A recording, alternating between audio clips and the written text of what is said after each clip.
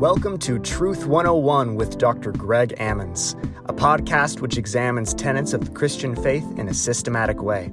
Dr. Ammons serves as a local church pastor and professor of theology in the undergraduate, master's, and doctoral levels, bringing years of experience into the theological arena. Now, here's Dr. Ammons.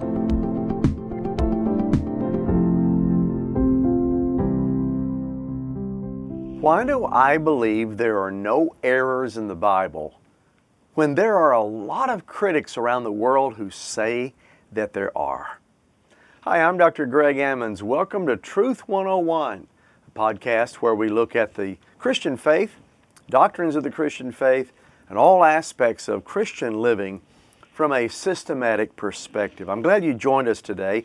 We're now into our second episode, part 2 of the Inerrancy of Scripture.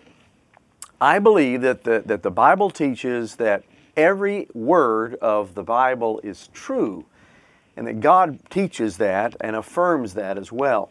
And so in this episode, we're going to look at some common challenges to inerrancy by critics around the world today. 6 current challenges to inerrancy I want to give to you that critics say that the word inerrant is not a good word to use for Scripture. I believe that it is, but let me give you the challenges today, or the objections to inerrancy of Scripture.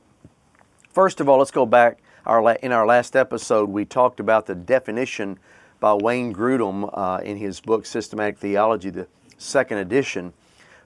Good book on systematic theology. Wayne Grudem says the definition of inerrancy is, it means that the Scripture in the original manuscripts does not affirm anything that is contrary to fact.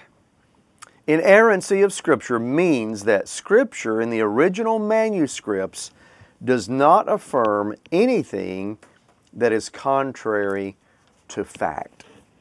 So with that working definition of inerrancy, let's look at 6 current challenges to inerrancy. And let me give you some objections to it by critics around the world. First objection, number 1. They say that the Bible is only authoritative for matters of, quote, faith and practice, end quote. Now, this is one of the most frequent objections to inerrancy that's out there. It's raised by those people who say that the purpose of the Bible is to teach us in areas that concern faith and practice only. And they say that in these areas that relate to our beliefs and to our ethical conduct practice, these are the areas the Bible speaks to.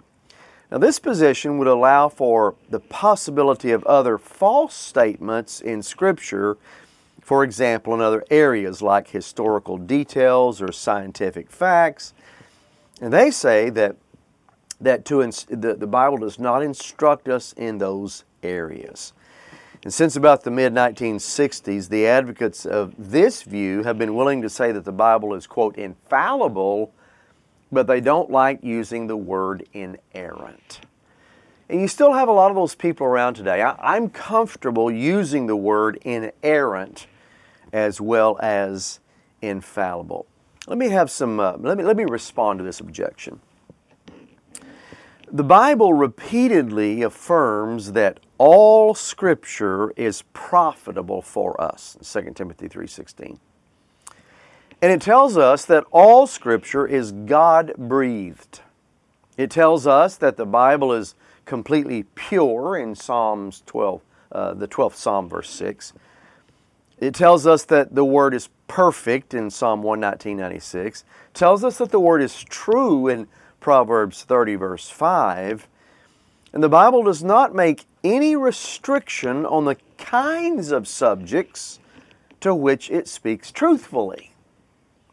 The New Testament contains further affirmations of the reliability of all parts of Scripture, not just those relating to faith and practice. For example, Acts 24:14, the Apostle Paul says that he worships God, quote, believing everything laid down by the law and prophets, written down by the law and written in the prophets. Luke 24:25, Jesus says, the disciples are, quote, foolish ones, because they are slow of heart to believe all that the prophets have spoken. He doesn't limit it only to faith and practice. Romans 15:4, Paul says that whatever was written in the Old Testament was written for our instruction. He doesn't say just matters of faith and practice.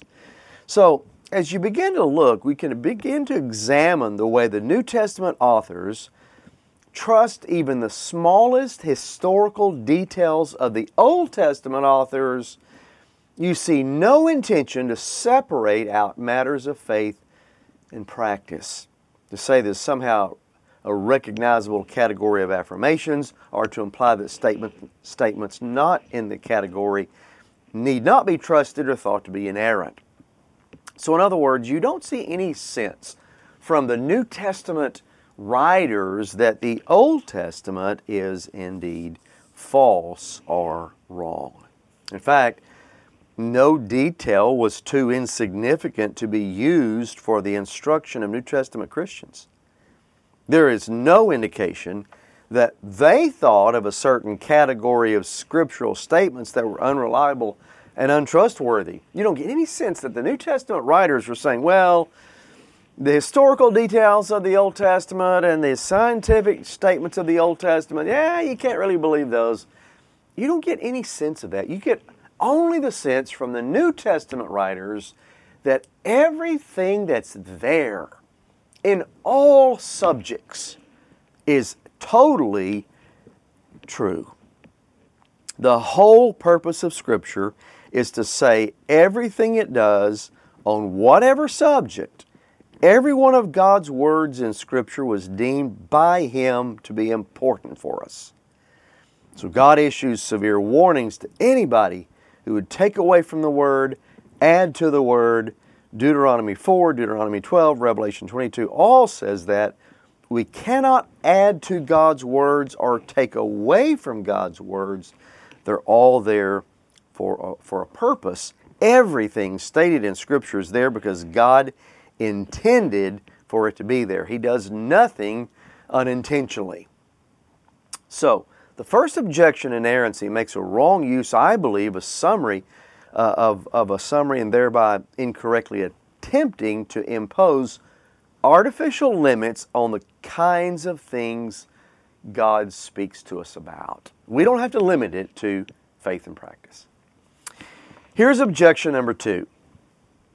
There are a lot of critics today that say that the term inerrancy relating to the Bible is a poor term. They say inerrancy is too precise and that it denotes a kind of absolute scientific precision that we necessarily don't want to claim for Scripture, is what they say. They say the Bible contains everyday speech of ordinary people. It contains round numbers, free quotations. So they believe that the term inerrancy is poor to use concerning Scripture. But those people who make this objection, they believe that it's probably an inappropriate term for us to insist upon. Well, I disagree. Let me make a couple of statements why. First of all, the scholars who have used the term inerrancy have used it for hundreds of years.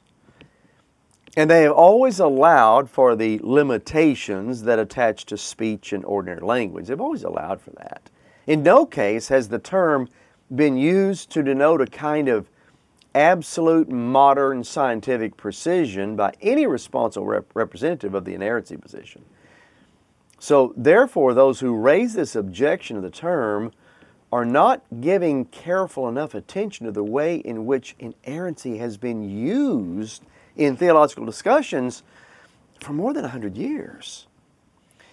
Not only that, I think it has to be noted that we often use non-biblical terms sometimes to summarize biblical teachings. Let me give you an example. The word Trinity does not occur in Scripture, but the concept is definitely there. The word incarnation is never used in the Bible, but the concept is there. Rapture is never used in the Bible, but the concept is there. So both of these terms, all three of these terms, Trinity, Incarnation, Rapture, are helpful because they allow us to summarize in one word biblical concepts that are there and can enable us to discuss a biblical teaching more easily. I think it should also be noted that no other single word has been proposed which says as clearly what we want to affirm about the Bible as does the word inerrancy. It does it quite well. There seems to be no need to discontinue using it just because some people say it's a poor term. It's a term that's been recognized for a long time by theologians in discussing Scripture that the Bible does indeed contain no errors. Here's objection number 3. Some critics say we have no inerrant manuscripts. So therefore, talk about an inerrant Bible is misleading. Now those people who make this objection, they point to the fact that inerrancy has always been claimed for the first or the original copies of the biblical documents. And none of those survive. We only have copies of what Moses said, copies of what Paul said or Peter said or John said. What's the benefit then, critics say, of placing such great importance on a doctrine that applies to manuscripts nobody has? I've heard this objection on many occasions. But in replying to this objection, I think it's first noteworthy to state that over 99% of the words of the Bible, we know exactly what the original manuscript said. There's no doubt. Far over 99%. And even for those many verses where there are textual variants, that's just another phrase meaning different words in different ancient copies of the same verse, even when you have a few of those verses that have textual variants, the correct decision is really pretty clear on what it means because the context tells you what it means. So there are very, very few places where the textual variant is difficult to evaluate and come to determine the meaning of the passage. And in these small percentage of cases where there is significant uncertainty about what the original text said, the general sense of the sentence usually gives quite clear context whenever you go back to the Hebrew and the Greek translations. So, Hebrew, the Old Testament written in Hebrew, parts of it in Aramaic, New Testament written in Greek. When you go back and look at those, there really is no dispute at all. So, it's pretty clear that to say that there are no inerrant manuscripts, so therefore we can't talk about inerrancy, it's misleading. Not misleading at all, because 99% of the words that are used, very clear what it means, and where there are a few textual variants, the context can tell you, or the original Hebrew and Greek can tell you. Now, Wayne Grudem gives an illustration about this principle whenever he says, imagine that the original copy of the United States Constitution is lost. It's currently housed in the National Archives building in Washington, D.C. But let's say, for example, an earthquake or a hurricane hits or something of that magnitude, and the original copy of the U.S. Constitution was lost. Would we be able then to determine the exact words of the original Constitution? Of course we would. There are thousands of accurate copies of it. And we could compare them, and where they are agreed, we would have confidence that we know what the original said. So likewise, though we don't have the original copy of, say, the book of John, we do know with a high degree of confidence what the original copy said. Objection number 4. Critics of inerrancy say that the biblical writers accommodated their messages in some minor details to the false ideas current in their day and affirmed or taught that those ideas were in an incidental way. Let me give an example. A little confusing. Let me give you an example.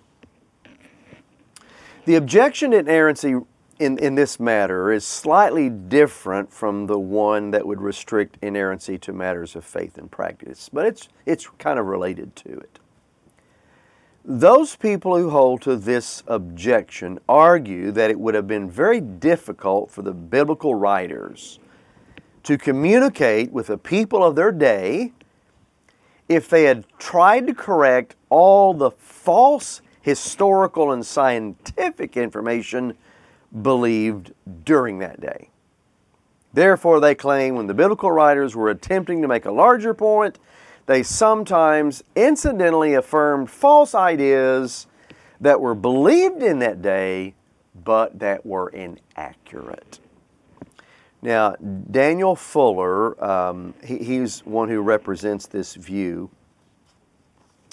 And Daniel Fuller writes in an article from 1967, a very controversial article, he proposed that God, quote, deliberately accommodated His language in non-revelational matters to the way the original hearers viewed the world about them so He could enhance biblical truth.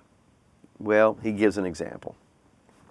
For example, in Matthew 13:32, Jesus said that the mustard seed is the smallest of all the seeds. And Daniel Fuller said that the mustard seed was not really the smallest of all the seeds, yet Jesus referred to it as such because the Jews of the day thought the mustard seed was the smallest of all the seeds.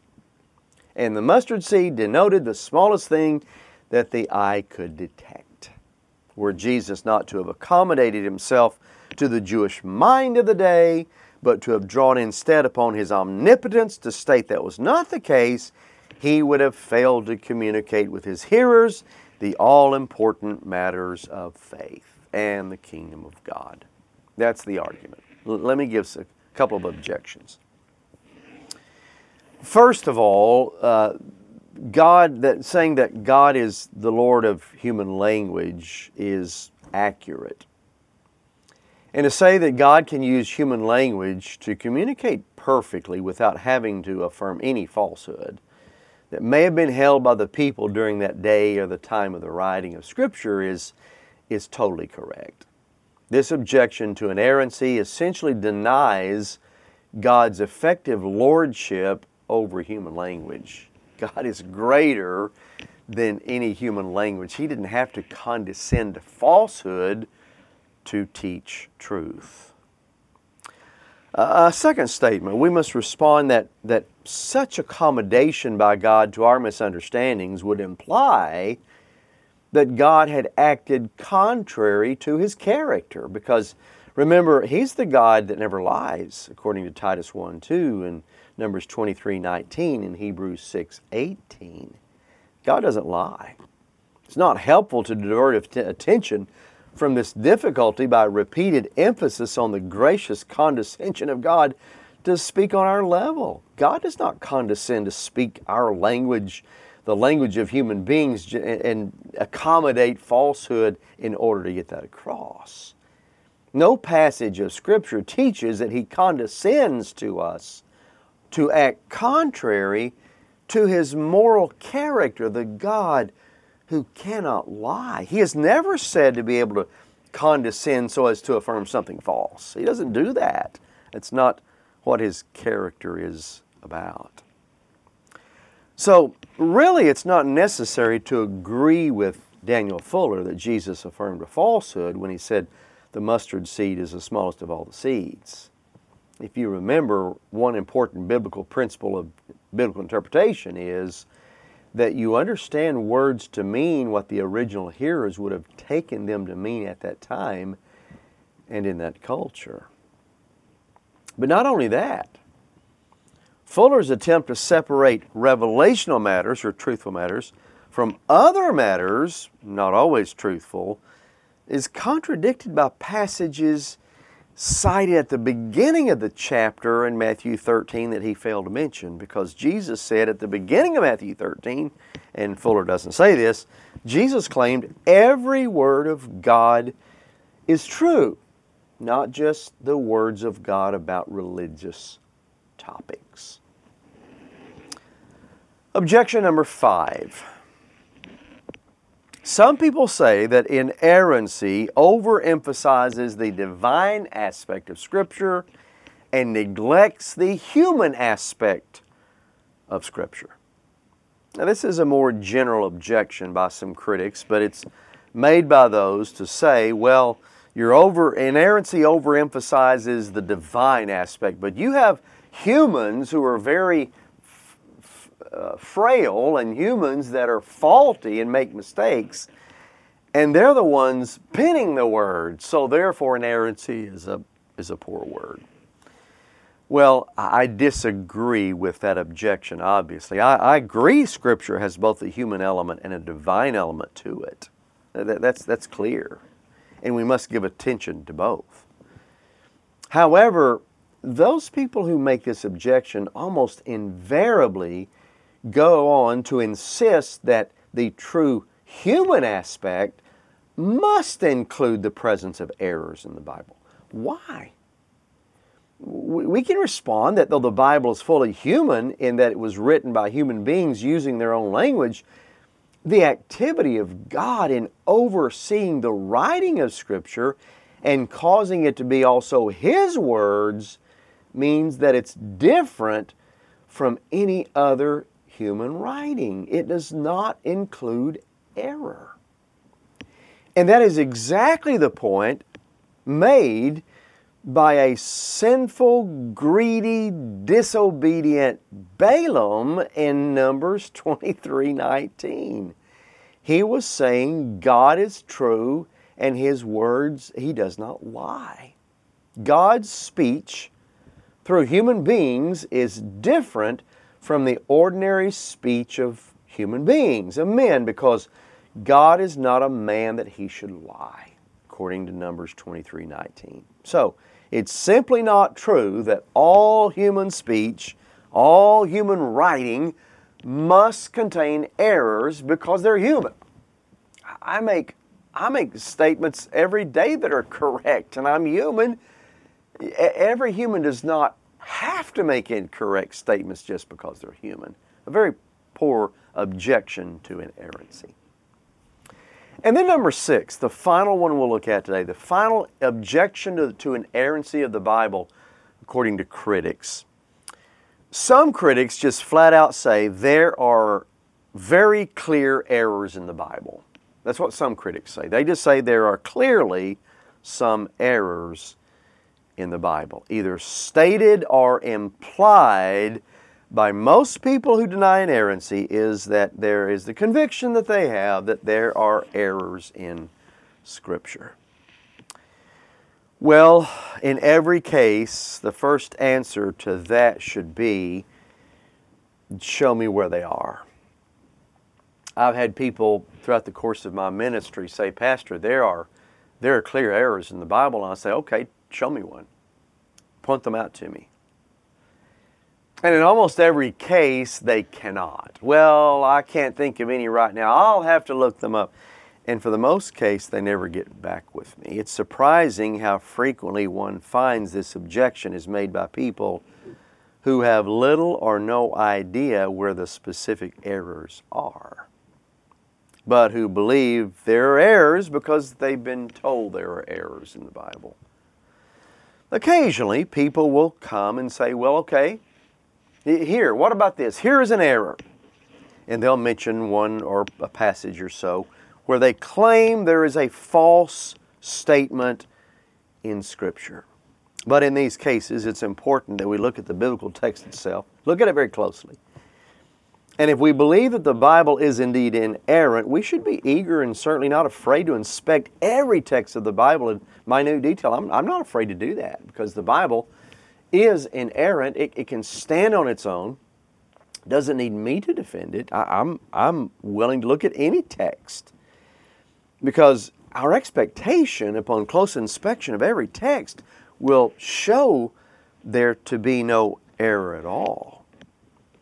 There are a few texts where a knowledge of Hebrew and Greek may be necessary to find a solution. And those who do not have first-hand access to these languages, you can look at technical commentaries, you can go to someone who has the training, and you can ascertain the meaning behind. Sometimes translation gets lost from Hebrew and Greek into English, and what they meant by words in their day do not mean the same to us today. And so that's why you need to carefully inspect what is the Bible actually saying. And whenever you begin to examine passages like this, it becomes very clear that there's a possibility these particular problems are solved. In fact, it should be noted that there are many evangelical Bible scholars today who say that they do not presently know of any problem text of the Bible that has no satisfactory solution. There really are no new problems in Scripture. The Bible is, in its entirety, is over 1,900 years old, and the, quote, problem text have been there all along. All throughout the history of the church, there's been a firm belief in the inerrancy of Scripture, but they've always had the problem texts. So those texts didn't bother the church fathers of the past to use the word inerrancy.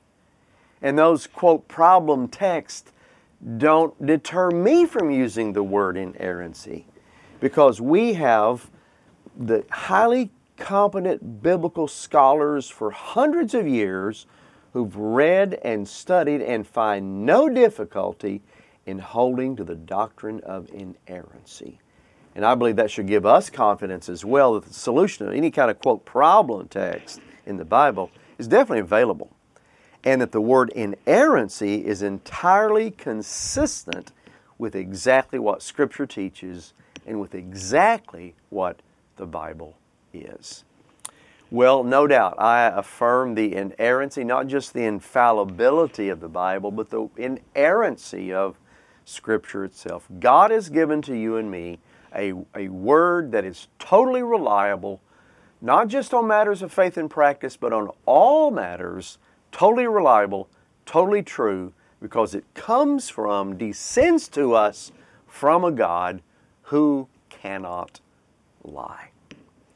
Well, I hope this has been helpful to you. Join us next time whenever we continue this 600 series talking about the clarity of Scripture and answering the question, is it possible that we can fully know and understand what the Bible says?